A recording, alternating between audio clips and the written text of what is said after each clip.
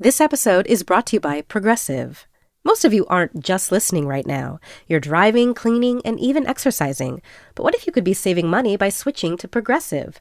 Drivers who save by switching save nearly $750 on average, and auto customers qualify for an average of 7 discounts. Multitask right now. Quote today at Progressive.com. Progressive Casualty Insurance Company and Affiliates. National average 12-month savings of $744 by new customers surveyed who saved with Progressive between June 2022 and May 2023.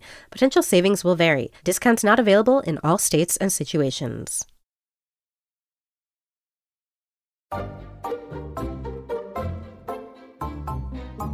Hey there, listeners, cooking enthusiasts, and picky eaters. I'm Chris Morocco, food director of Bon Appetit and Epicurious. Our team is in the studio cooking up some more episodes full of dinner conundrums, but this week we're giving you a bit of bonus content. Remember listener Maddy from a few weeks ago? Can't say I've ever eaten a carrot. I didn't expect you to say carrot. I was thinking cardoon, salsify, burdock. You know, like those were kind of like... No, I don't know. I actually do not know the words that you're saying right now. So if we could go back to carrot and eggplant, I would really appreciate it. Maddy called us for advice on how to cast off the label of picky eater once and for all. But when she told me she'd never tried a carrot or cooked salmon, I knew I had to get her in the studio for a little taste test. So today, we'll be sharing some excerpts from Maddy's journey into vegetables and fish. But first, my co-host on that episode was the wonderful Sonia Chopra, and who better to help me introduce Maddy's tasting? So she's here with me now. Hi, Sonia. Hi, Chris. Thanks for having me back. Pleasure. So apparently, Maddy's been on the brain for you, Sonia. I have to tell you, I cannot stop thinking about Maddy. What is it about her? Okay, so before we met her, I also couldn't stop thinking about her. And it's like, you've never had a carrot? You've never eaten celery? How do you get this far living in New York, being an avid restaurant diner, you know, being a person who has an avid social life? Like, how did you get this far without a tailgate spread where you just, like, need to eat a carrot because you're hungry? You know what I mean? Like, yeah, it's a social situation, peer pressure. Peer pressure. I was like, okay, I gotta meet this person. And then we met her, and she was such a champ. She tried everything. She was totally unflappable. She didn't love everything, but she ate it flawlessly, beautifully. Yeah. And I'm just so surprised. If I don't like something, the ramp up to me trying it is like bananas, for example, is hard for me, and I just kind of stay away forever. And she was just such a pro, and I'm just so impressed with her. So as you are well aware, Sonia, you know, this sent me spinning in terms of to what degree should we be seeking to expand the repertoire of foods that we eat? And to what extent, you know, should we be confident in our preferences and choices? Like, no, how funny is it that like carrot, onion, and celery, literally like, you know, some people's notion of mirepoix was like literally on her does not eat list. It made me start to question, you know, oh my gosh, like, should I be pushing the boundaries of what I consider myself not to like, or should I just be okay and comfortable in that space? With my kids, sometimes I'm like, well, no, you don't like broccoli because you won't let me put anything on it. You know what I mean? Like, of course you don't love steamed broccoli. Of course you don't love a boiled green bean. Like, let me put some zhuzh on it. Like, let's like move past just like the inherent taste characteristics and texture of the thing itself. Like, that's part of it. Like, most people don't sit there and just say, oh man, I'm just not going to feel right until I get my 4 p.m. carrot on today. You know, it's like, no, of course not. Well, are there foods now that you would still say, you know what? I gave them their shot. I tried them 19 times, or whatever the psychologists tell us we need to do to like truly know and be in a position of knowledge and awareness of our own taste preferences. What's still on your list as a do not eat food? A food that I haven't come around to yet is oatmeal. Oatmeal and applesauce. It's a texture thing for me, and I think like if I were at somebody's like house for breakfast, and it was the only thing I could eat, I would probably eat it to be polite, and I'd probably be like, you know what, this isn't that bad. But until I'm forced to, until I'm in a podcast studio and Chris Morocco is like hand plating me a little bit of oatmeal, it's not high on my list of things to try. There's plenty of other things for me to eat for breakfast. For me, I still pretty much hate bananas. And yet I ate a banana yesterday. Well, like coming back from the dentist, needed something soft. There they were, just like ready to go. Peanut butter, I freaking hate it. I think peanut butter is disgusting. Okay, tell me about your hatred of peanut butter, because I only recently learned this about you. Yeah, I don't mind nut butter, like really to say like almond butter. Like almond butter's okay for me. But peanut butter, I don't mind peanut with savory flavors. I cannot stand peanut with sweet flavors. And in butter form, I find the texture so oppressive, so cloying, so just like get up in your like retronasal business and like not leave. Like a family member who just shows up to crash on your couch for one night and just never, ever leaves. Got it. Okay. Well, with that free associative little introduction out of the way, let's get into Maddy's tasting.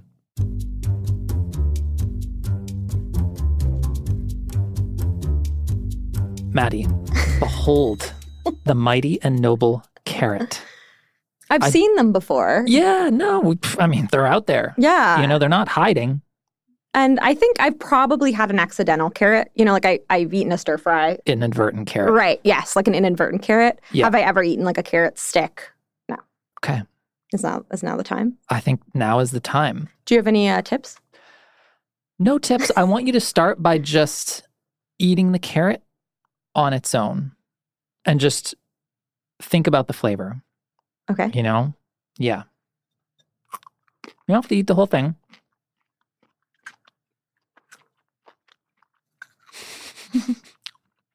Does anything strike you about the flavor?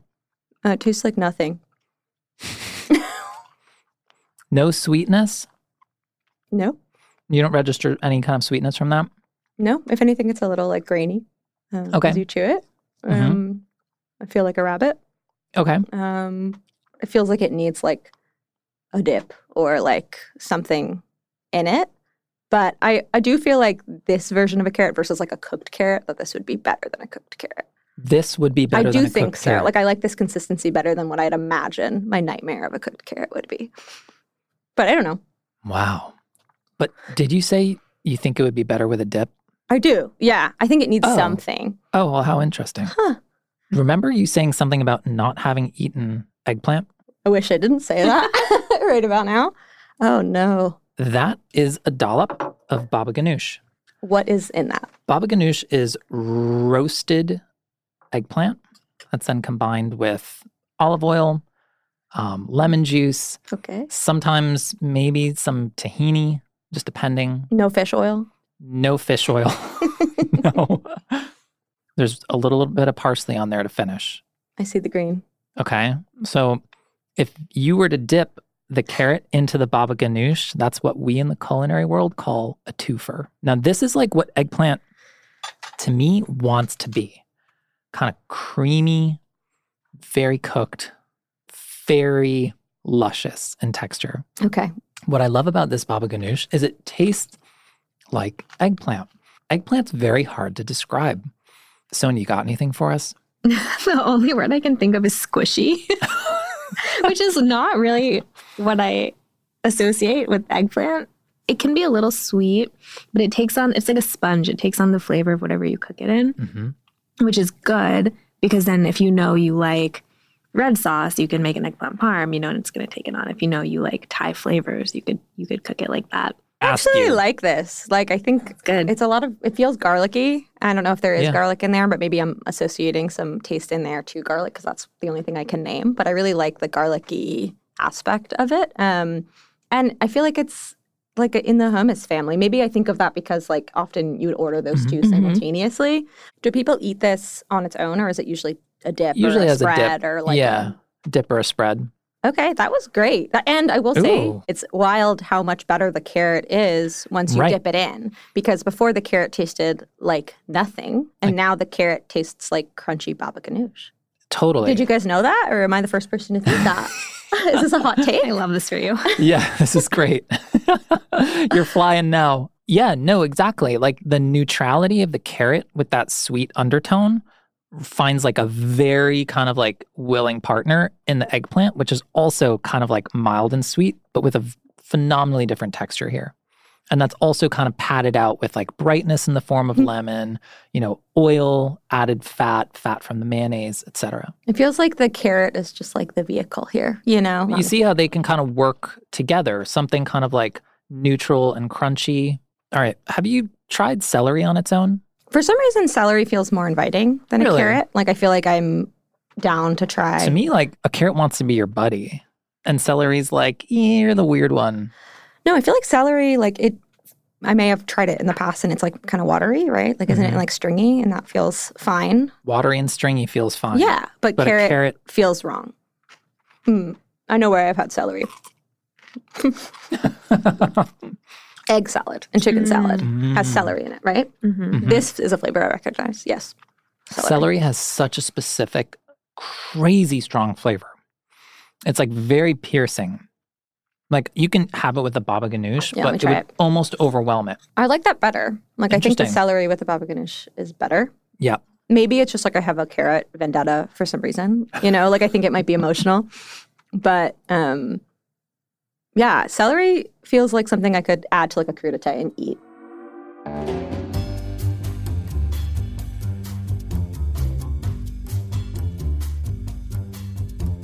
Raw onion. What do you think? You up for it? I'm up for it. I don't think I've ever had a raw onion. I've maybe like accidentally eaten a raw onion in a salad on accident. So when you take just the tiniest nibble. It smells like an onion. I've cooked with onions because again, I've like chopped them up and mixed them with garlic and then made them like so small that you can't taste them. Because I like the essence. Like I like the vibe of an onion, but I don't necessarily like the crunch of an onion. Okay. You're definitely going to get the crunch here. It's going to taste almost like a little bit hot, like almost a little bit like spicy. Because like ultimately, like when you eat a chive, hate that. You hate that. Hate that. Really? Okay. That's no chive. I feel like a chive is kinder. That is no chive. I'm so glad I've been avoiding them this whole time. Thank God. But they are so different when cooked. You lose the bite, you lose the crunch. So don't let this turn you off of cooked onions. And underneath there's a lot of sweetness. Even like especially like red onions. Loads of sweetness. I have a question. What's an onion ring when people order them, like with like an app trio, like, fries, chicken fingers, onion rings? What is that? App trio. Love it. You've never been to like, Cheesecake Factory? Oh, we're familiar. Oh, we know. Yeah, we're excited. That's like a white onion, like a big ring of white onion. It's like fried. Fairly mild onion.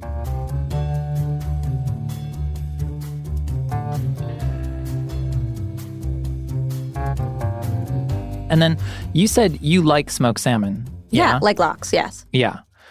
What about cooked salmon? I've had, so here's my salmon stats.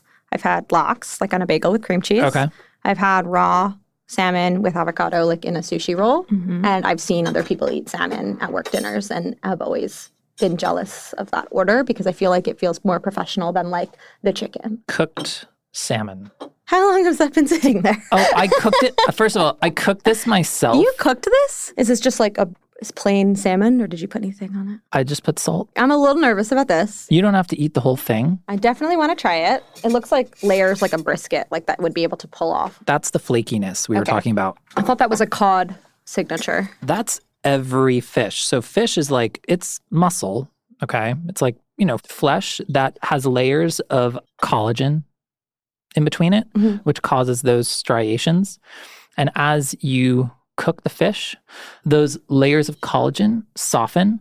And so like a skewer that, wouldn't want to pass easily through raw fish because it would meet resistance at every single band of collagen, cooked fish would just slide right through because of the way that it would soften. So most fish are made up of some amount of that sort of structure. But yeah, this is just with salt. Okay. Am I crazy or does it taste like chicken? It's like, honestly, I feel like it's surprisingly mild. Yeah, let me try a middle piece. I feel like the top was like crunchy, so maybe that was what threw me off. All right, that bite was a little bit more fishy. Sorry, I'm just like feeding you by hand now. I see that. What you putting on there? So that's just a little bit of dill and some flaky salt. Okay, update. It tastes like the same as before, but with more flavor. Mm-hmm. Shocking. The dill kind of cuts through, right? Like brings a kind of like grassy vegetal thing that hopefully just sort of, kind of balances some of that inherent, like kind of fishy oiliness.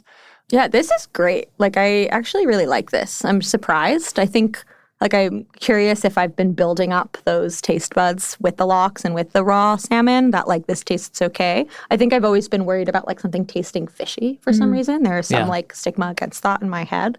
I also think the more you bring acidity, right, like lemon, like lime, the more you bring, a fresh herb, the more you're even going to balance that tendency of fish to, kind of read as being fishy. And maybe, ultimately you'll come to appreciate it for the balance that it kind of holds those other ingredients in. Okay. Yeah, that was great. Amazing. I'm shocked that I love that. Well, Maddy, you've been such a good sport about this. This is honestly really fun to kind of understand more about, your inherent likes and dislikes versus the things you simply haven't tried yet. Mm-hmm. And I think that's what it's all about, just widening that circle of things that feel familiar to you so that you have fewer of those moments where something's just I don't know what that is or what it's going to taste like. Yeah, I think it's a building situation where once this feels okay, then I'm sure there's another fish or another vegetable or another dip that might feel okay once this is okay. Well, I thought this was going to be way harder for you. Yeah, me too, honestly.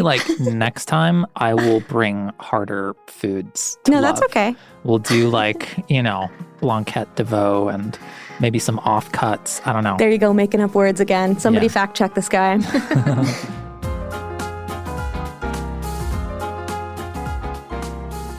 That's it for this bonus episode of Dinner SOS. Thanks to Sonia Chopra, my co-host, and of course, to Maddy for her culinary bravery. Check out her full episode, Picky Eater Therapy, from a few weeks back. We'll be back starting next week with mailbag episodes and more of your dinner conundrums. Thanks for listening.